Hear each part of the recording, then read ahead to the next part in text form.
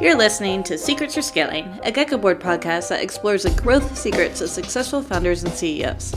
For this episode, we spoke with Mark Chung, co-founder and CEO of Verdigris, an IoT company helping commercial buildings be more efficient. Hi, Mark. Welcome to Secrets for Scaling. Hi, Shannon. It's a pleasure to be here. To kick things off, can you tell us a bit about what Verdigris is, who your customers are, and what your business model is?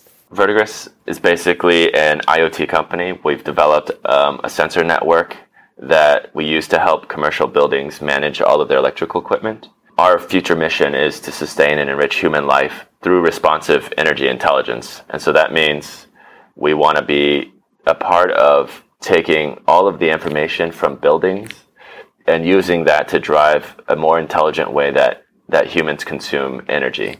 Today, all of our customers fall into either two segments. That's either large industrial manufacturing facilities like Jabil's factories, as well as small and medium enterprise businesses like hotels and hospitals that have individual buildings with individual energy management needs.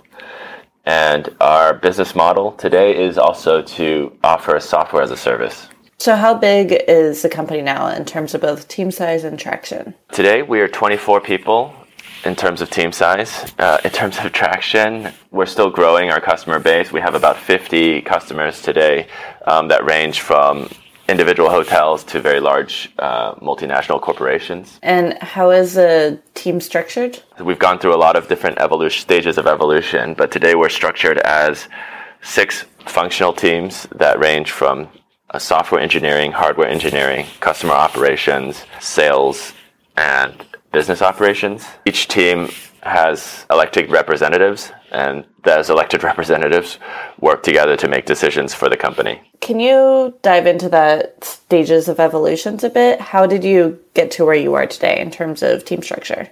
So John and I, when we founded the company, we came from a very functionally structured company that was doing microprocessor design. So in that group, we're organized very much like an engineering team, where each person that we brought on had a specific functional domain of expertise. Over time, we found that to be a very poor way to facilitate collaboration around the team and to increase our velocity. And so we started to experiment with just making certain that people were more cross-functional, broadening the skill sets within the team and making more people that had overlapping skill sets collaborate on the same team. And that eventually led to us getting large enough to the point where we needed designated roles for organizing how that workflow would exist. And we didn't want to reintroduce management hierarchy the way it had existed at a previous company for us. And so we created this elected team structure role where a team representative is basically in a role for 2 quarters, and then that representative gets rotated out. What role does that elective representative play? What exactly do they do? Well, today it's a little bit of a hybrid role. One is our teams, regardless of whether they're an engineering team or a business team, we all operate with the same agile paradigm, which is largely taken from the Scrum methodology. What that representative does is kind of serves a hybrid product owner and Scrum Master role, where the primary responsibility is to maintain a pivotal board with a list of cards and tasks and rank the priorities of these cards and tasks relative to other teams' needs as well. So that team representative will meet with other team representatives. We'll decide the most important interdependent stack ranking of these cards on a sprint by sprint basis, and then to communicate those needs back to their teams and then facilitate the sprint as it moves through the 2 weeks. And does that apply to non-product teams like marketing and sales as well? Yeah, even our sales team. I think the biggest friction we have today is actually our sales team, it's pretty hard to manage a sales team using a Scrum methodology because sometimes things tend to be a little bit more reactive than proactive, but we're still using that paradigm there. How have you made that work? How have you overcome some of those challenges with the sales team? Well, I would say today it doesn't quite work, but we're still working on it. I mean, we have some ideas. So I think one of the biggest challenges that we had was the length of the sprint for sales teams. So we went from 2 weeks where every other team operates on a 2-week sprint. Sales teams operate on a 1-week sprint for 2 reasons. One is it's really hard for a salesperson to predict what accounts they will actually talk to and touch across a 2-week basis. It's much easier to do that on a weekly basis because you'll have your set of targets that you'll want to talk to, and then you'll have some small allocation of inbound and sort of additional kind of emergent accounts like inbound requests and leads that come in through various places, and we sort of carve off a small section of chores that is related to navigating and managing the inbound, and then we will have the rest of our sprint be devoted to pushing these specific accounts. And we do a lot of team-based selling. Part of the transition or the trick that we're trying to do now is make sure that the sales teams are motivated as a team and making sure that their compensation, whatever variable compensation that they do have, is tied to the success of that sprint and that team versus just their individual accounts, so to speak. That's great. I'd imagine that fosters a lot of collaboration among them. Yeah, it does. And it's sort of it's a growing pain that they're trying to experience and go through. How do you and your team identify, define, and communicate your goals and metrics to keep everyone motivated? Every quarter, we meet as a company in its entirety. And I think we can still do that today because we're relatively small still. And I'm not sure how that might evolve over time, but we'll meet once a quarter for a couple days. And we will define as a group, we'll go through these planning exercises and workshops that'll help us identify a set of objectives and key results. So we use the OKR paradigm. To come up with these objectives and key results, we go through a SWOT analysis. So we go through all the classic, kind of planning workshop exercises, kind of get people thinking about what we want to be in the next quarter and what we want to be in the next year. The founders and I will meet ahead of that, and we will sort of debate and negotiate what the yearly plan looks like, but it's a very broad, loosely defined set of yearly objectives. And then the team representatives working with their teams will take that plus the planning exercise, and we will have OKRs for every team and for every individual. And we use those to basically drive how we manage the sprints and what we want to get accomplished in each of the sprints, and also manage how we measure the success of those objectives. How do you balance your leadership goals and visions as founders versus what the team brings to the table? It's a negotiation, as always. I think we are in a space where we believe so much of what we need to do is be innovators and to bring innovation to a new kind of space, which means we can't run our organization like a strict organizational hierarchy. We need to be able to enable the team with a level of autonomy and decision making, which means we cannot overstep our positional authority and say, hey, this is what the founders need to do, because we just don't know. We don't know what the right decisions are to make, what the right innovations will be. All of those things have to come from the team. And so I would say it's a negotiation, because what the founders can do is create a set of goals, a set of objectives, clearly and crisply articulate why those are important and what those mean to us, and then let the team fill in the tactical strategy, the how we're going to achieve those objectives. And where we have some disagreements about what we want to do, most often those come in the form of the right resources in place or the right skill sets in place. And when that's the case, then it becomes our responsibility as founders to go out and get the resources that they need or get the skill sets that they need to achieve those goals. So it sounds like you give them a lot of ownership. Absolutely. Was that difficult to give up, or did it just come naturally from the very beginning, considering what your product is? I think philosophically, power is a very, I wouldn't describe it as just pure power, but the positional authority of a founder can sometimes be a handicap for a company. And particularly with our line of business, where we are going into a market that hasn't been really fully formed, and we're not trying to be the cheapest, fastest version of X. We're trying to create a new version of an XYZ, or a new, completely different way of doing ABC. In those cases, I think it really is important to give up that positional authority and to enable a team to be very collaborative in order to be successful. I mean, if you look at the most successful companies today that didn't exist 10 years ago, I think they approached it in very much the same way. So it wasn't difficult for the sake of the mission. It just really depends on what the motivation of the founders are. But in our case, it was really the sake of the mission. And in order for us to be successful, it was a necessity. So you set OKRs up with your team every quarter. How do you keep them focused on those objectives and key results in between those meetings? Every team operates on these 2-week sprints, except for, as I mentioned, the non-engineering teams will operate on a weekly sprint. But in both cases, there will be a cadence every 2 weeks where there will be an all-hands meeting.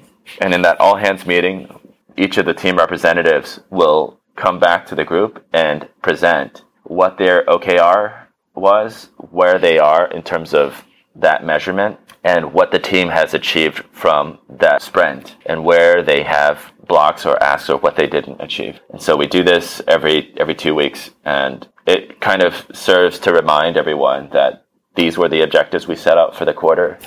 These were the key results we wanted to be measured to, and we continued to then be aligned to either that same objective, but if there's something suddenly very different, everyone is made aware of that. Switching gears a bit, how do you manage your time as a founder? It's difficult because a founder it's kind of a 24/7 job, but I'm also, a parent, a husband, I think still myself, and I have friends. So I think I had to give up a little bit on the friends side of things, but still I try to maintain a pretty rigorous calendar around my family time. So I will block off, 2 hours an evening to spend time with my wife and my kids. And then in the morning, I just have a very, very strict routine. I wake up at, 5:30, try to get in some form of exercise, either running a few miles or going to the gym. Then I will go straight into the top items of the day that I need to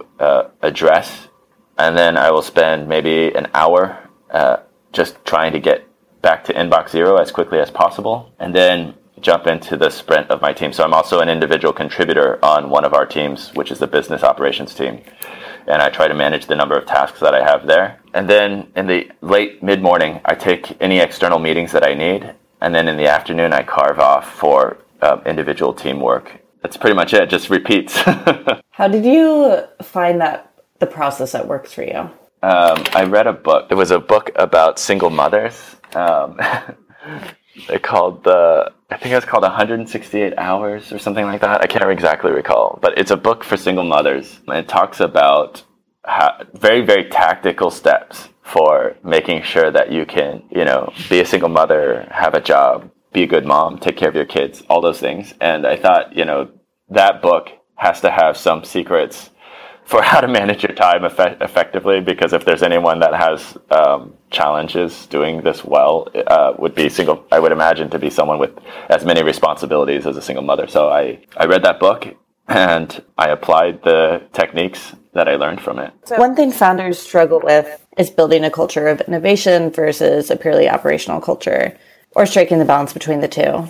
You guys definitely lean towards a culture of innovation, but when do you think it makes sense to build one over the other? I think that a culture of innovation, I think for technology companies, that must always exist. And I recently ran into a very interesting visual map of Google versus Apple and where the centers of innovation occur. And you can see what's really fascinating about that visual is that at Google, they truly do have a culture of innovation because you have patents being generated all throughout the organization. Whereas at Apple, I would say it's less so.